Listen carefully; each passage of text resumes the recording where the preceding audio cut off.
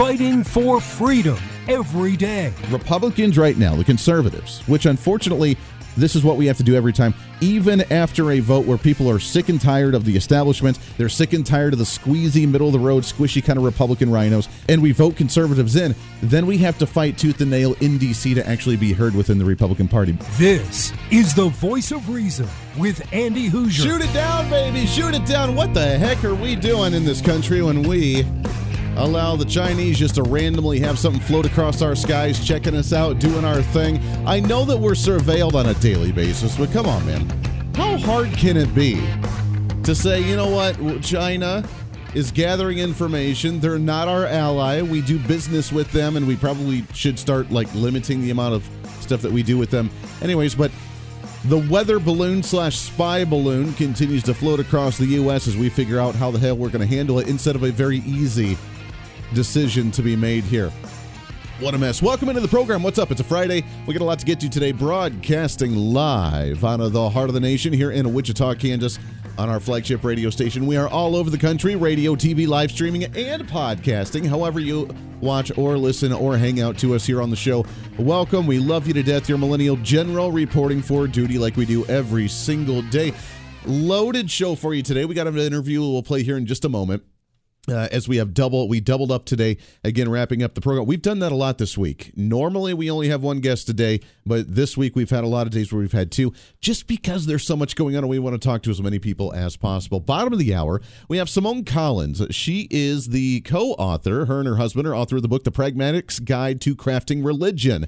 As we see the world population slowly beginning to decrease, less families having children, is that a good thing or is that a bad thing? Especially in Western civilization and the ongoing quote-unquote wokeness. We'll talk about that here in just a little bit because, by golly, they want us to not continue to have a population. And does this fall in line with different studies scientifically that we've seen and experimented on throughout the years as well? So we'll talk with her about the book, The Pragmatists' Guide to Crafting Religion. We'll have that here in just a little bit. Also, of course, we have the record number of job growth here in the country under the Biden administration, the lowest unemployment rate in 50 years, right? Is it true?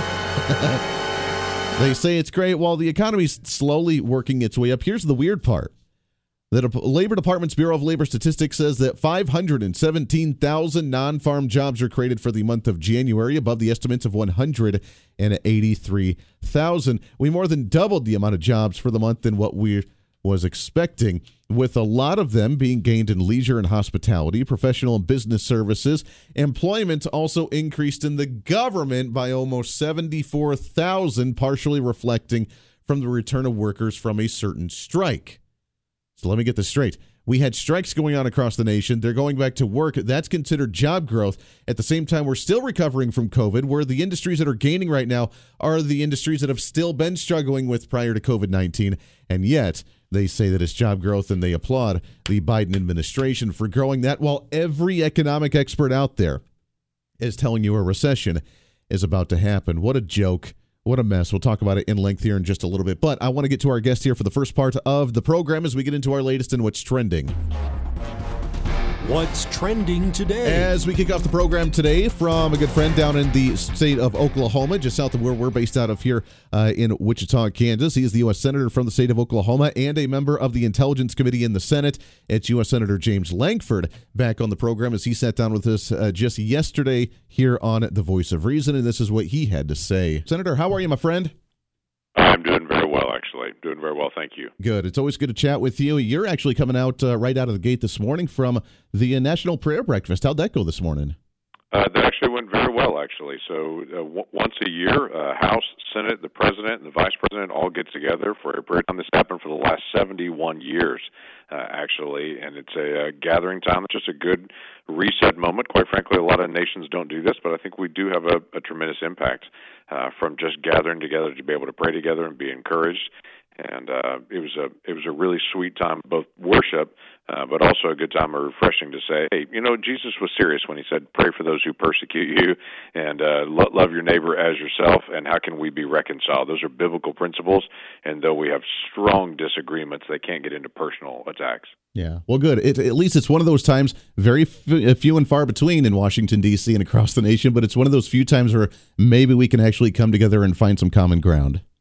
You bet. Yeah. You bet. Well, hopefully we find common ground to say we need God's help. Hopefully no one's arrogant enough to say I'm smarter than God. Well, that's the hope. That's the hope for sure.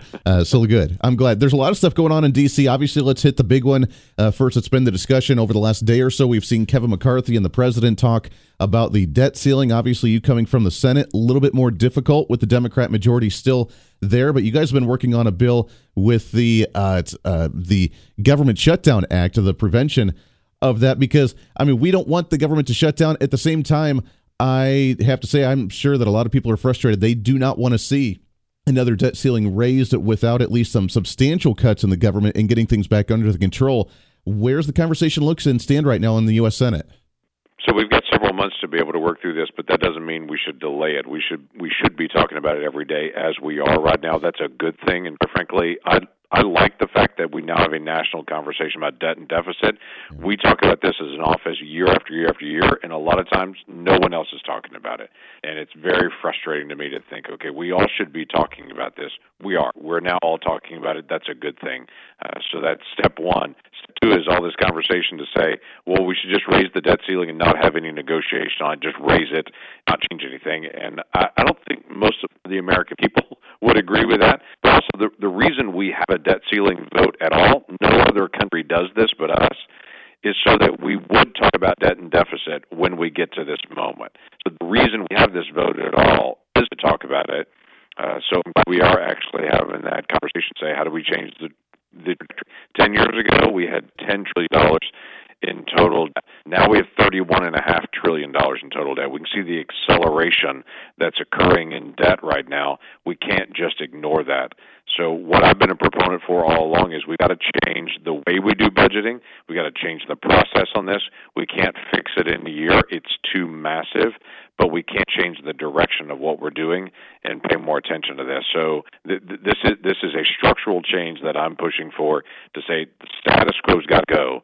We've got to focus on what are we doing to be able to change it. One of the proposals we have is preventing government shutdowns, because a lot of bad bills get voted on because leaders will say, hey, we got to vote on this bill or we'll have a government shutdown, and everyone votes on a bad bill because we don't have a government shutdown. That's a terrible idea. We should take that off the table, keep negotiating, and let's actually focus on the things that will turn things around without this looming threat hanging over everyone's head. Well, we have to. We're sitting right now, if we tried to pay off the entire debt right now, it would consume 100% of the GDP going into every man, woman, and child's business and home and trying to take every penny they have.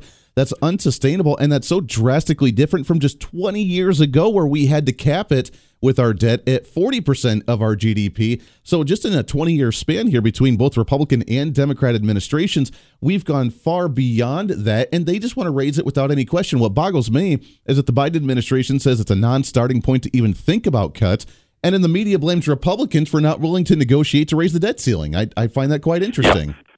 Welcome to the national media. It's always the Republicans' fault, no matter what it is. If the president can step out and say something that most of the American people would think is irrational, ignore the national debt, just keep going, most people are not in that spot. But he can say that and get away with it. Republicans can say, hey, we need to talk about this and debate it, and that's a crazy thing to do. It's not a crazy thing to be able to talk about debt and deficit and determine how we got out of it. Now, everybody can point fingers in the past, and you're right, over multiple Republican and Democrat administrations to say it's not addressed. You'll remember in 2011, there was a big back and forth over the debt ceiling that led to what was called the Budget Control Act. It literally lowered spending for 2 years in a row. That was a negotiation President Obama had with a Republican House of Representatives to be able to negotiate how do we actually lower our spending, change that trajectory. That happened in 2011. I think what the Republican House is looking for is to say, let's sit down again and let's figure out how to be able to get this right. That didn't make a difference at that time, but it didn't solve the problem. Let's try to figure this out. Yeah, I know that it's unrealistic now because Democrats still do control the Senate right now, and we have a Democrat presidency, but is there any opportunity to pass a bill that just says that, right now, we're looking at raising the debt ceiling up to, like I said, 130, 140% of the GDP. Can we cap it at 100% and say no matter what, even if we don't have a full-on budget because we have an omnibus package, you're never allowed to spend more than 100% of the GDP, because that already is absurd, but at least we have to do something. Yeah, we have to do something. Whether we could get that kind of proposal through a Democratic Senate and Democratic White House, I'd be very skeptical.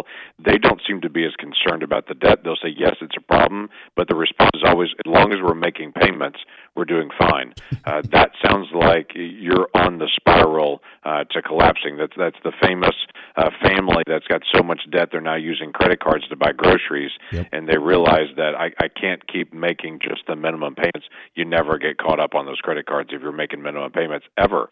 And so we're at that point now as a country. We've got to get serious about what are we going to do on spending, how are we going to handle our revenue, and then what is it we're not going to do, and what are we going to make sure that we do even better and more efficiently. Wait a second, Senator. I only make $50,000. Why can't I have a $500,000 home? What's wrong with you? It's keeping the American dream away from me. Come on. Yeah, I get that. We have, as a nation, definitely the jumbo mortgage of debt. Yeah, exactly. Let's shift gears a little bit. The other big issue, obviously, has been immigration for a while. What's bothering me and drives me nuts is the fact that we have all these immigration laws on the books already. If we would just enforce them, we could clean up 80% of the problem going on at our southern borders right now. But it seems like everything's hanging on this Title 42 from the COVID pandemic in the Trump administration. Yeah. And that's the big issue on whether we're going to repeal or keep on Title 42. What's the latest going on with the southern border right now? Yeah, Title 42 was always intended to be temporary, always. It was just during the pandemic itself. The president has now announced that he's going to stop the emergency actions on pandemic by May the 11th. Great. We should have been stopped a long time ago to be able to return us to a sense of normalcy on this. And so Title 42 goes away after May 11th because the pandemic emergency actions go away. But we still have a crisis at the border. What's funny is, to me, the Biden administration is saying, hey, we've taken some action and we reduced January to 150,000-ish, somewhere through there, for 250,000. And so they're saying it's a massive change on that. That is a decline, but by the way, January is almost always a decline. In fact, I don't know a month that January doesn't go down during just the people illegally crossing the border. And 150,000 crossing the border in January is still higher than any single month during the Trump administration. So it's still out of control. We're in massive numbers there. Two things have got to happen. One, this administration has got to enforce the law, both deporting people that are illegally present in the country, especially those with criminal actions, or that the court has already stepped in and said they have what's called a final order of removal. You've got to go. Those people are not being deported out of our country right now. And so people that get into the country know I'll never be deported. The second thing is this administration is going to enforce what's happening on our southern border and stop treating our Border Patrol like hotel check-in staff and actually allow them to be federal law enforcement, which is what they signed up for. That would make a huge difference. We also have to make some changes in our asylum law and to be able to clarify how that law should actually be implemented. Quite frankly, Canada did this 20 years ago, changed their asylum law, and it dramatically changed the direction of illegal immigration in Canada because their parliament actually took time to actually implement those things. We continue to be able to just debate it, and my Democratic colleagues don't want to make those changes, and it continues to accelerate a bad problem getting worse. If someone from anywhere in the world can just walk across the border and say, I want asylum, we're the only country that does that. So that's just a terrible idea. Literally, when I was in Arizona 3 weeks ago on the border, there were more people that had crossed the border in that part of Uzbekistan than there were from El Salvador. So we've got folks from all over the world that are illegally crossing this border, and if they can get across, they're in, and that's a problem.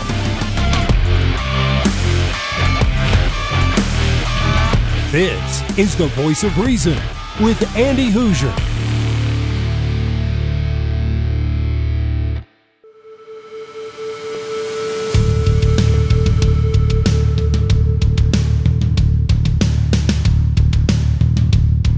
Fighting for freedom every day.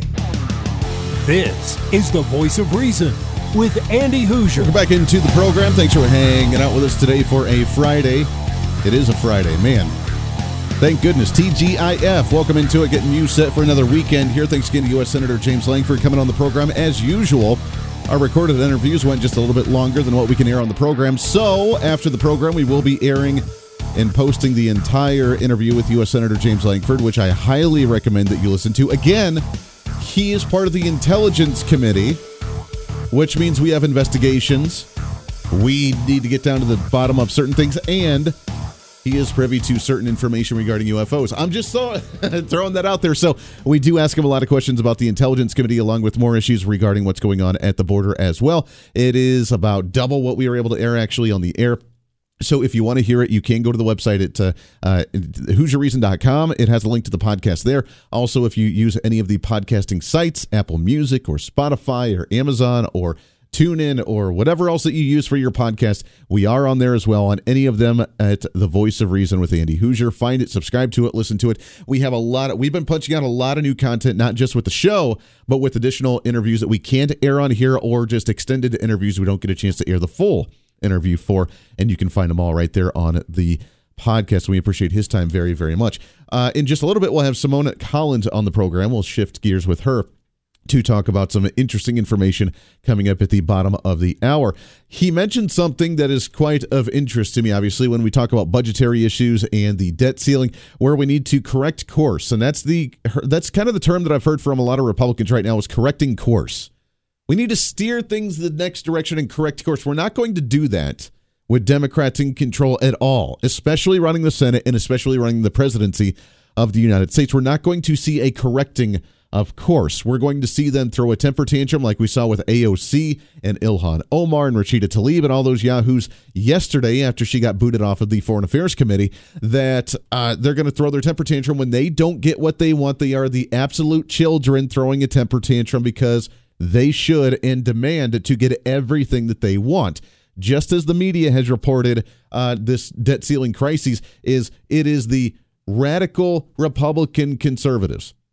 The Republican extremists is what the mainstream media is calling us, because we say, wait a second, we're not going to just randomly sign off on a whim to raise the debt ceiling above 100% of the GDP, which we've never hit in our entire existence as a nation before. Now they're calling us the loonies and extremists for saying, wait a second, maybe we should think this through and think twice about this issue.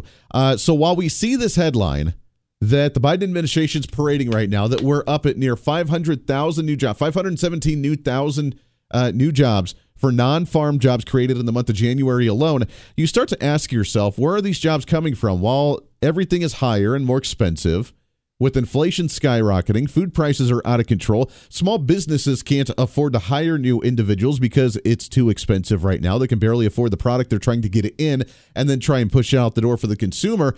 Where are these jobs being created? And the only thing I can think of, it has nothing to do with the growing economy and how great the economy is booming right now, because everybody's talking about a recession. It doesn't make sense and it doesn't add up, except for when you include one factor that no one's really thought about. Do you see, wherever you're at, in whatever state you're in, do you still see the massive push from city, from county, from state government of government programs trying to find random ways to spend the rest of their COVID-19 relief funding? There's trillions of dollars the government spent, and when they couldn't figure out how to spend all of it, they're just randomly giving it away to the states and to the cities and to the counties and even to school boards, saying, hey, here's massive amounts of money. Do something with this because we've already allotted it to you, and now we have to give it to you or else we lose it. It's kind of the whole, which is a really stupid way to govern, is either use it or lose it. So therefore, we have to find a use for it. Here in Kansas, our government's trying to just randomly find new programs. We're going to give it away for utilities. We're going to give it to small businesses. We're going to give you a tax break. We're going to give you free goodies here, free goodies there. It's Oprah on a grand national scale. You get a free gift, and you get a free gift, and you get a free gift, because we have to figure out a way to spend this money. Voice of Reason with Andy Hoosier.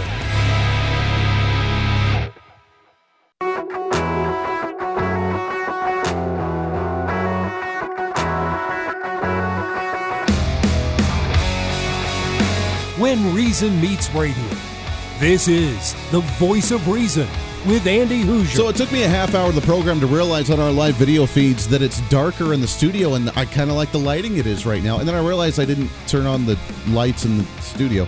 I have another studio next to me that has the lights on. Then we have a big window on my other side with light coming in. So it's lit up enough, but realized I didn't turn them on. Wow.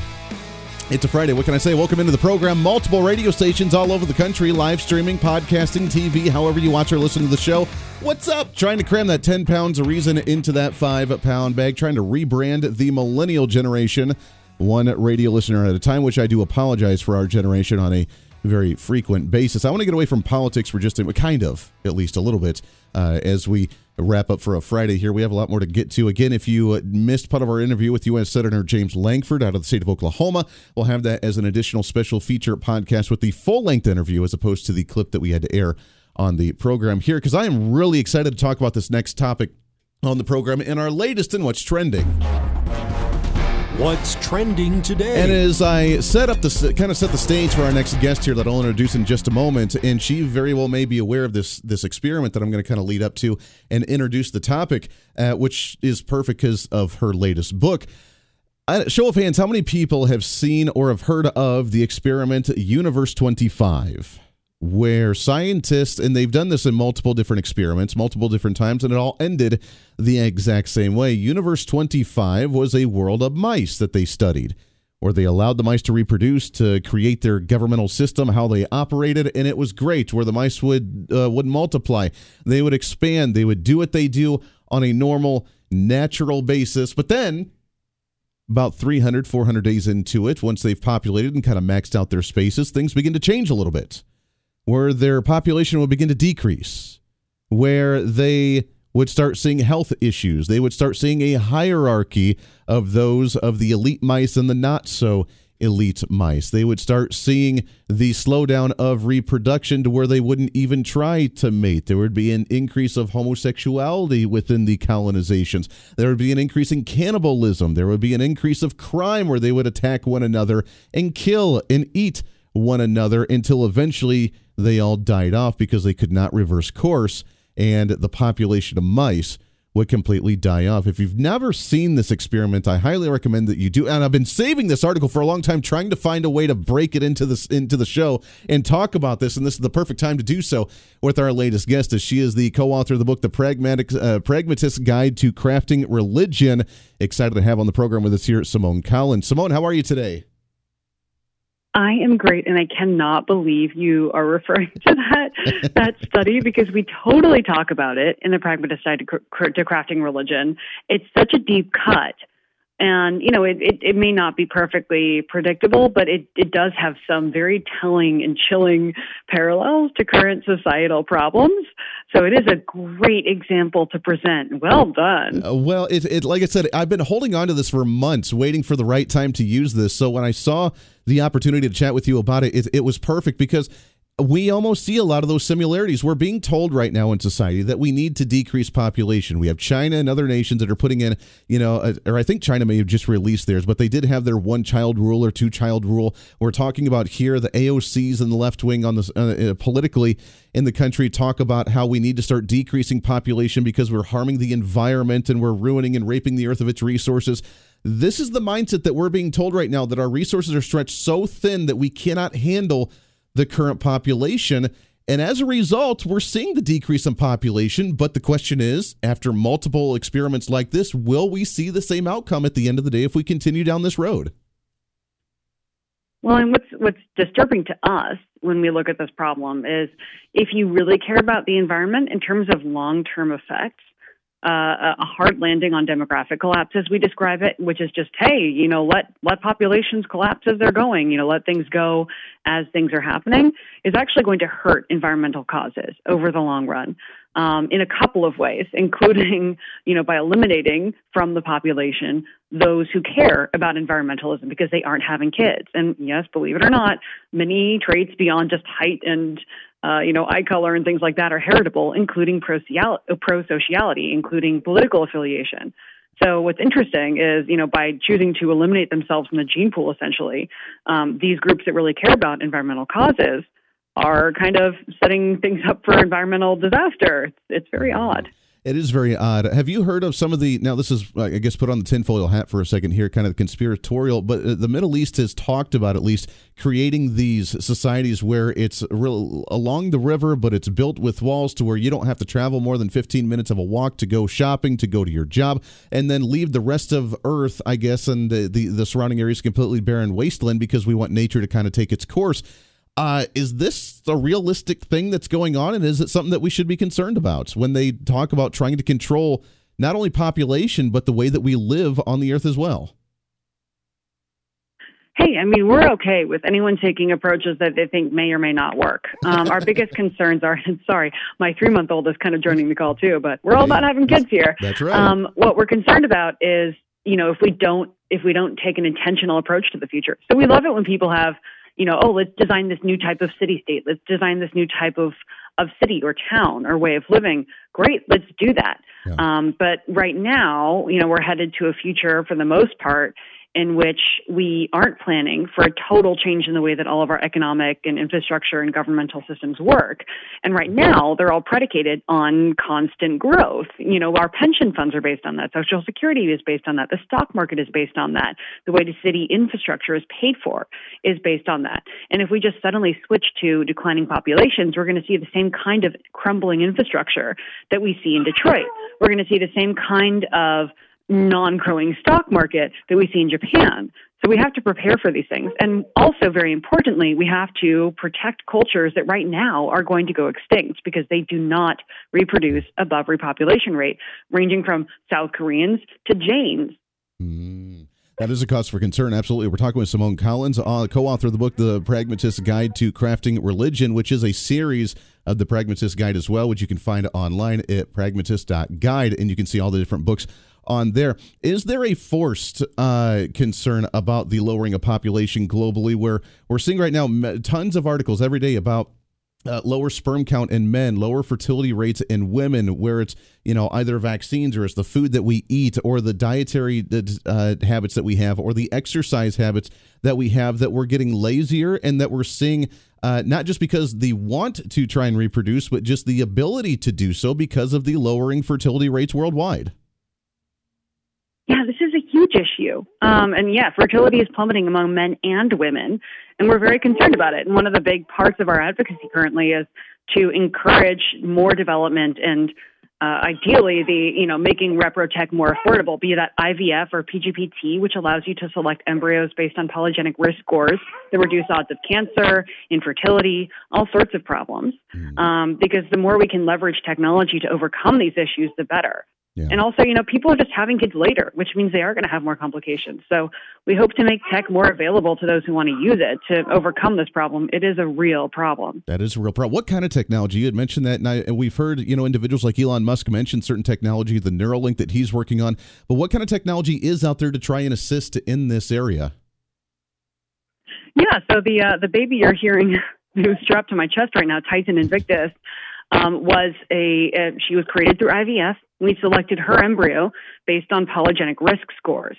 So now it is possible, instead of just getting a PGTA test, which enabled parents to pick IVF babies based on gender and just making sure their embryos were eukaryotic, you can now select for basically polygenic risk scores related to types of cancers, schizophrenia, even things like the odds of developing severe anxiety or depression. So we were able to, among embryos that we created, look at the scores of these embryos, and we selected Titan over here based on her odds of experiencing different kinds of diseases. So, my mom died very young of ovarian cancer. We were able to look at Titan's cancer risks and try to sort of head these things off at the start. Plus, knowing your kid's polygenic risk scores enables you to raise a kid who knows that they need to go through cancer screenings earlier if they do have an elevated risk. Yeah. So even if you can't necessarily select embryos based on these scores, you can raise children to prepare for certain risks better than other people, which is great. That is great. This is an entirely new world. I've never even heard of a lot of this stuff. I have heard the idea that we're moving towards the ability to, with these different embryos, to be able to even choose the skin color, to choose eye color, to choose hair color, to choose even personality. Is this the direction we're going here? Oh, absolutely. And intelligence and all sorts of other fun and controversial things. You bet. Wow, it's fascinating. We got just about a minute here before we have to take a hard break here. Where does this fall in? I guess for those for religious individuals or for those that kind of look at it the more traditional way, where does this fall in line here? And are you getting pushback from that? We get pushback, but we're more allied than anything else. The important thing is we want to work with families to protect their culture in the face of rapid technological development that is very liable to wipe it out entirely. So what the Pragmatist Guide to Crafting Religion is largely about is not just helping secular people craft religions that help them, basically live lives with good mental health and have kids who pass on a good culture, but also to help people with religious traditions that have been around for thousands of years reinforce and protect those traditions from mimetic viruses today that are spreading and systematically erasing them. Yeah, absolutely. So we got to take a break here. Can you stick over one more segment with us?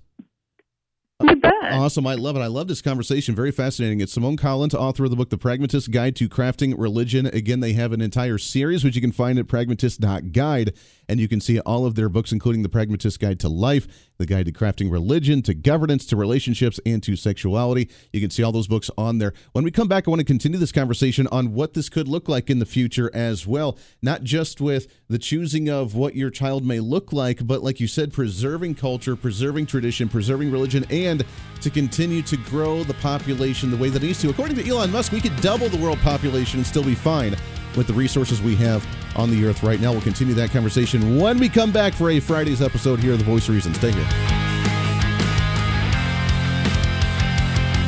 This is The Voice of Reason with Andy Hoosier.